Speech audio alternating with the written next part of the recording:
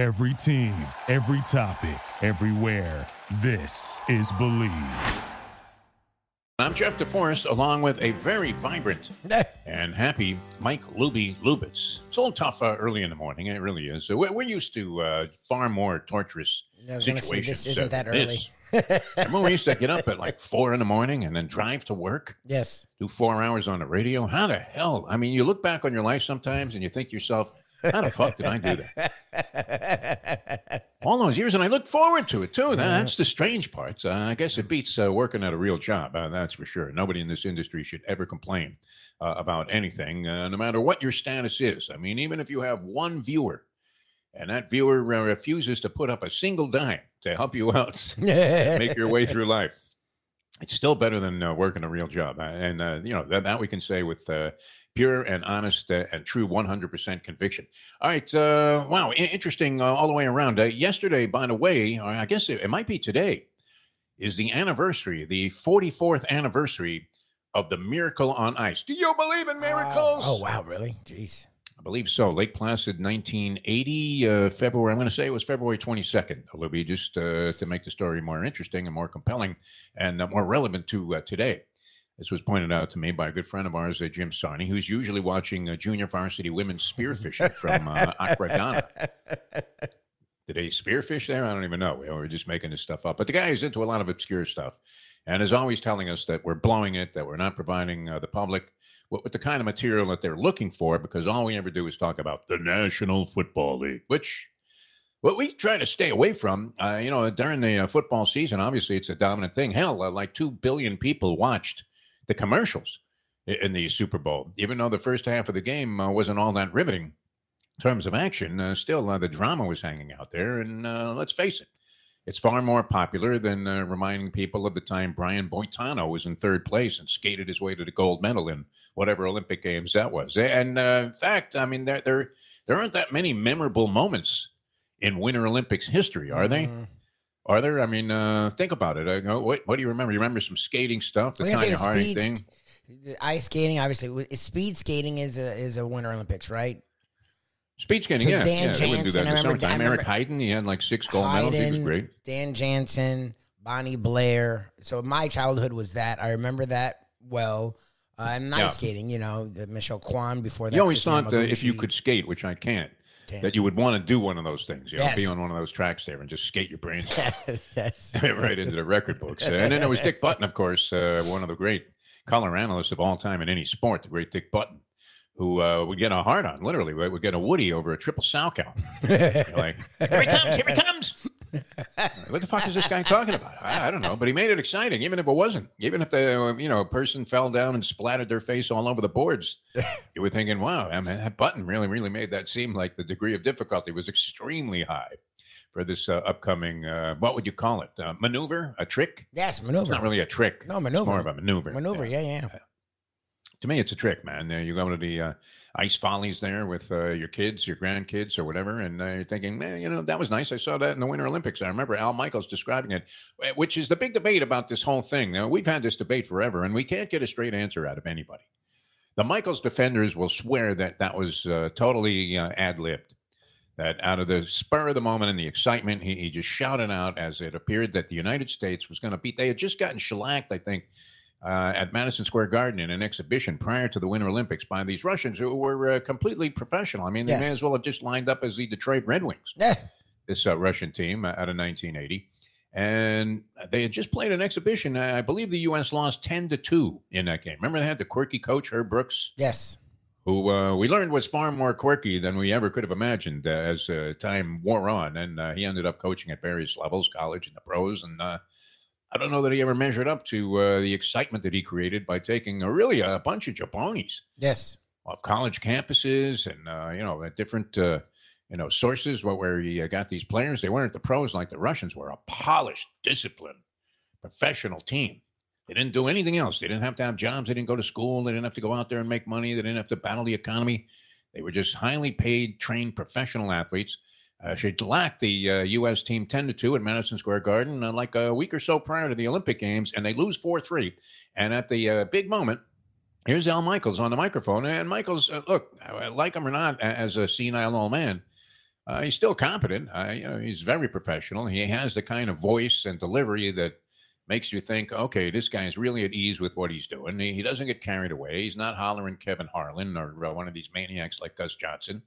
So perfectly acceptable to me. I mean, and when you really get down to it, I mean, for the amount of money and the amount of homage that is paid to NFL play-by-play announcers, and we have many of them that we really, really like. Iron Eagle happens to be a hoot.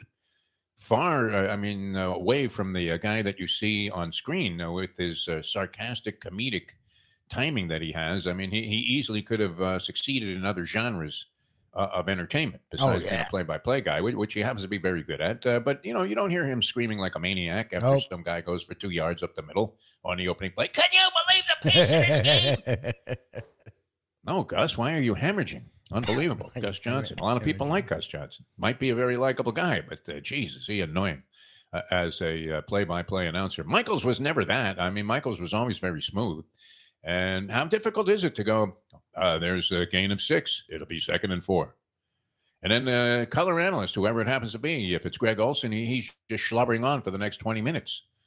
If it's Tony Romo, you don't even know what he's talking about. You don't know if you're sitting next to a $1.8 million a game color announcer or some homeless guy that they just picked up off the streets there in Los Angeles. Say, hey, we want to do a ball game? Come on, we need somebody. We need another voice on there. But did Michaels make that up on the spur of the moment, Lubie, or did he have it written down in case the U.S. somehow pulled off one of the all-time great upsets in sports history? Do you have it written down? Do you believe in miracles? Yes. What do you think? What is your after years of talking about this, what is your speculation? I mean, I know you're like really weird about it. I tend to feel like he didn't make that up at the spur of the moment, did he? I mean, if he did, it was a pure stroke of poetic genius, my friend. I feel like if he didn't make it up on the spot, I don't think he had the whole thing written out. I think maybe he had an idea of. I mean, you can hear, Russ Hodges, saying the Giants win the pennant. The Giants win the pennant. That was spur of the moment stuff, right? It wasn't like he sat there and planned on this miracle comeback and the Bobby Thompson home run shot heard around the world. Few people could have anticipated that the United States, after getting shellacked like they did in the previous game, we're going to beat the mighty Russians. Now, this wasn't even the championship game. That's the odd thing about that. That's a trivia question you can almost always stump somebody with because everybody thought that won the title for him, especially with the embellishment of the call. Do you believe in miracles? Yes. He had that written down on his sleeve, Lubie. What are you talking about? You're going to alibi for Al Michaels, who never has admitted to this. And I would imagine, how come there's not some congressional inquiry into this? They have so many other meaningless congressional inquiries. Where are, all of these right-wing Republicans when it comes to Al Michaels and the claim that he ad-libbed a line, do you believe in miracles? Anyway, we don't mean to be obsessed with that. It was a phenomenal accomplishment. It was 44 fucking years ago, and we can't let it go. Years ago. Unbelievable. We were talking about this the other day, and I'm watching some teams. They have the clips. I don't know. Do they limit what television stations, local TV stations, and even national networks can do when it comes to videoing spring training exercises? Maybe. Is it that they only let them show you the players doing nothing? Or is it that, as we theorized the other day on another show, that from our observation, and we used to do, at least one show a year from the Marlins spring training center. Yes, every year. I've been doing that since the inception of the team. 8 to 10 years. Almost without exception. And sure enough, when you watch these players, and we're out there all morning long, they come out, they're in very early.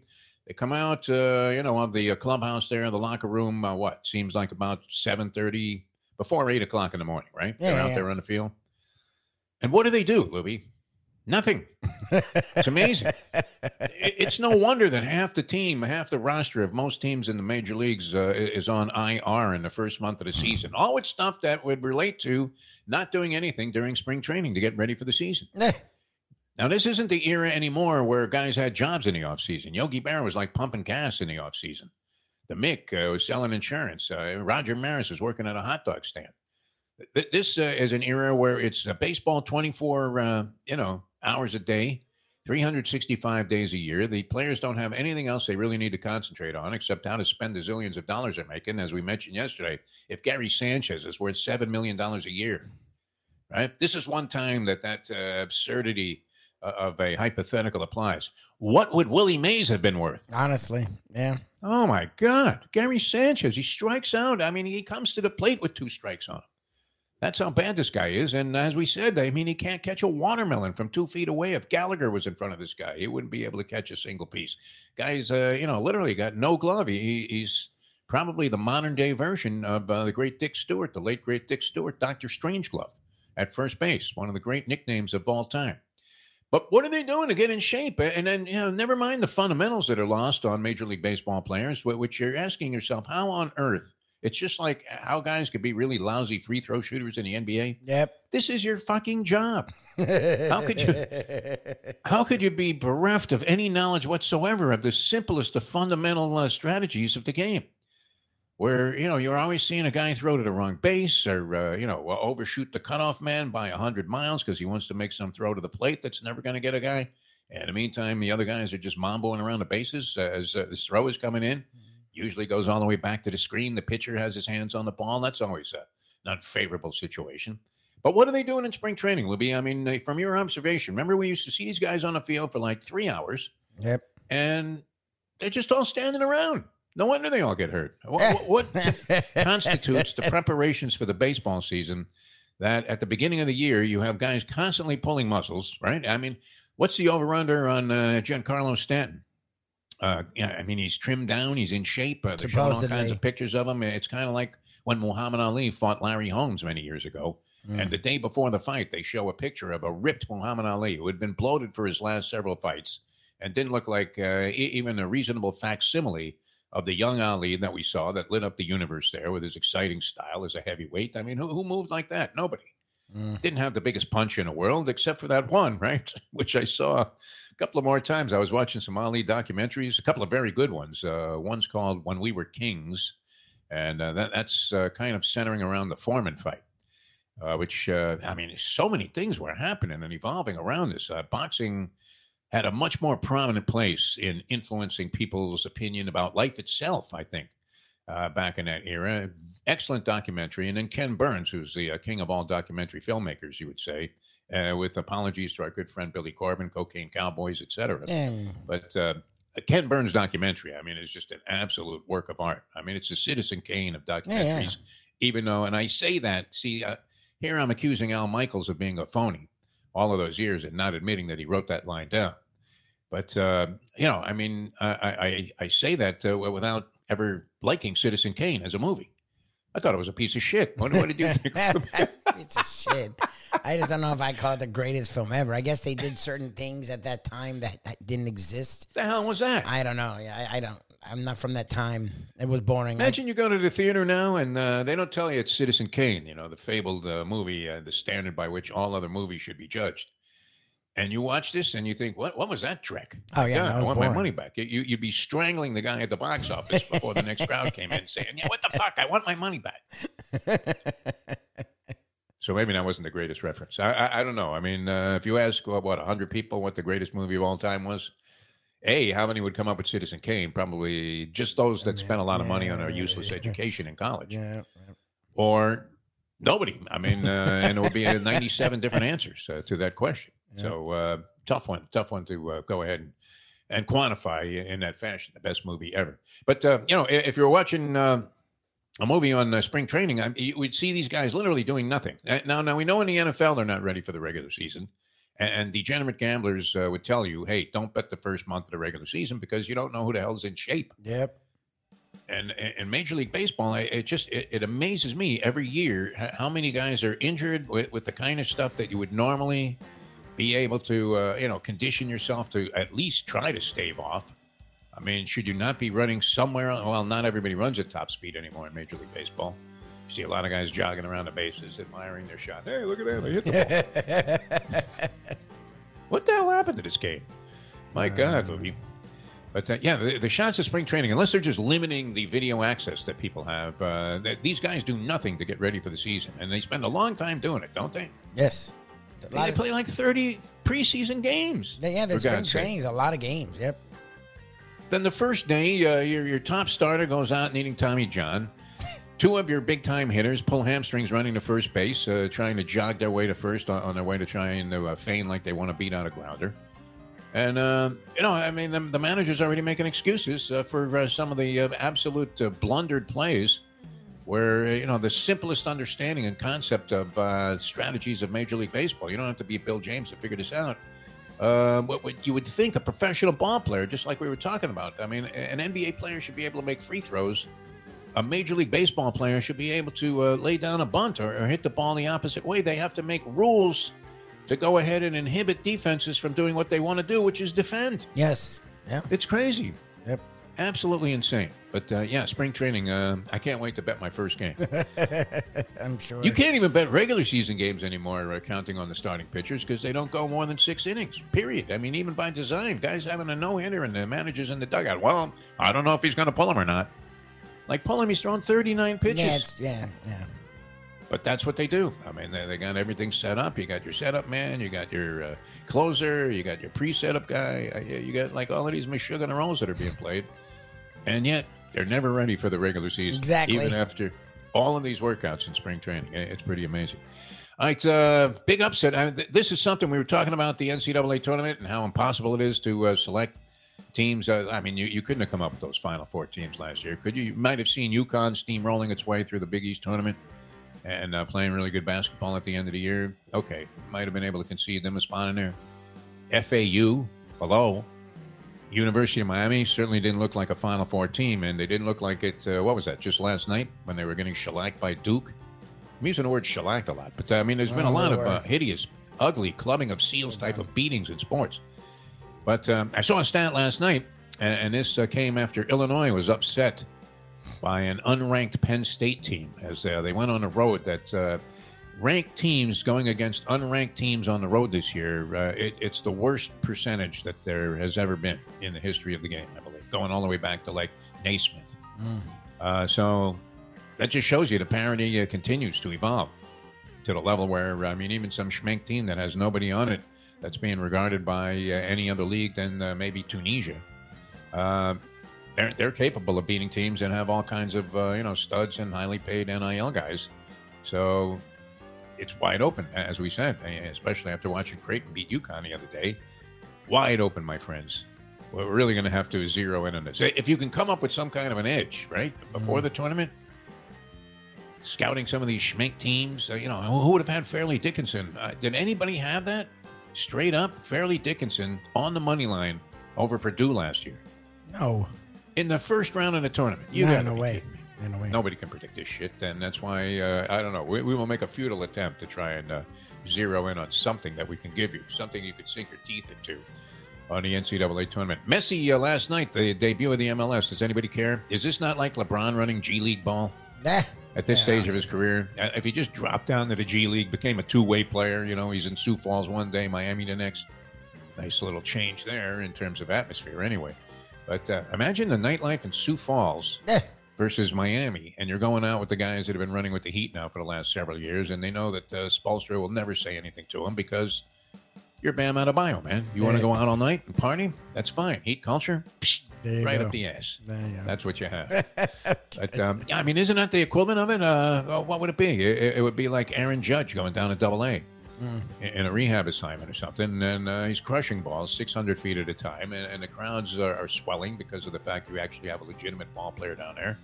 But, is Messi in the MLS not the equivalent of that? I would think. So, some guy in the NHL, going down to Austin Matthews going down to the juniors and playing, or maybe playing in Czechoslovakia with a 90-year-old Jaromir Jagr. Come on. Everybody gets excited, man. They all got goosed because he had an assist in this game. No, I didn't. Dribbling the ball and went off some other guy's head and landed on the foot of a guy with the goalie. He yelled, "Your mother," and the guy dove this way, and the ball went right in the net. So, Hey, folks, Tony Segreto here. Let me ask you a question. What do you look for when you go out to eat? Good food, obviously. All right, we got to run. Atmosphere, not too loud, but good energy, reasonable prices, and a place where you feel comfortable. All those ingredients, no pun meant there, are hard to find unless you're talking about the Texas Roadhouse. You see, they encompass all of those attributes. Really, really good food, amazing atmosphere, good for a family, good for a date, or just a night out for yourself, and prices that will make you extremely happy. Their ribs unmatched. Steaks hand cut every day. Everything, and I mean everything, is made on site, including their incredible bread. It's the one day, folks, that you can forget about low-carb diets. Trust me when I tell you, Texas Roadhouse, your restaurant, your destination when you say, where should we go and eat tonight? Thank you for listening to Believe. You can show support to your host by subscribing to the show and giving us a 5-star rating on your preferred platform. Check us out at Believe.com and search for BLEAV on YouTube.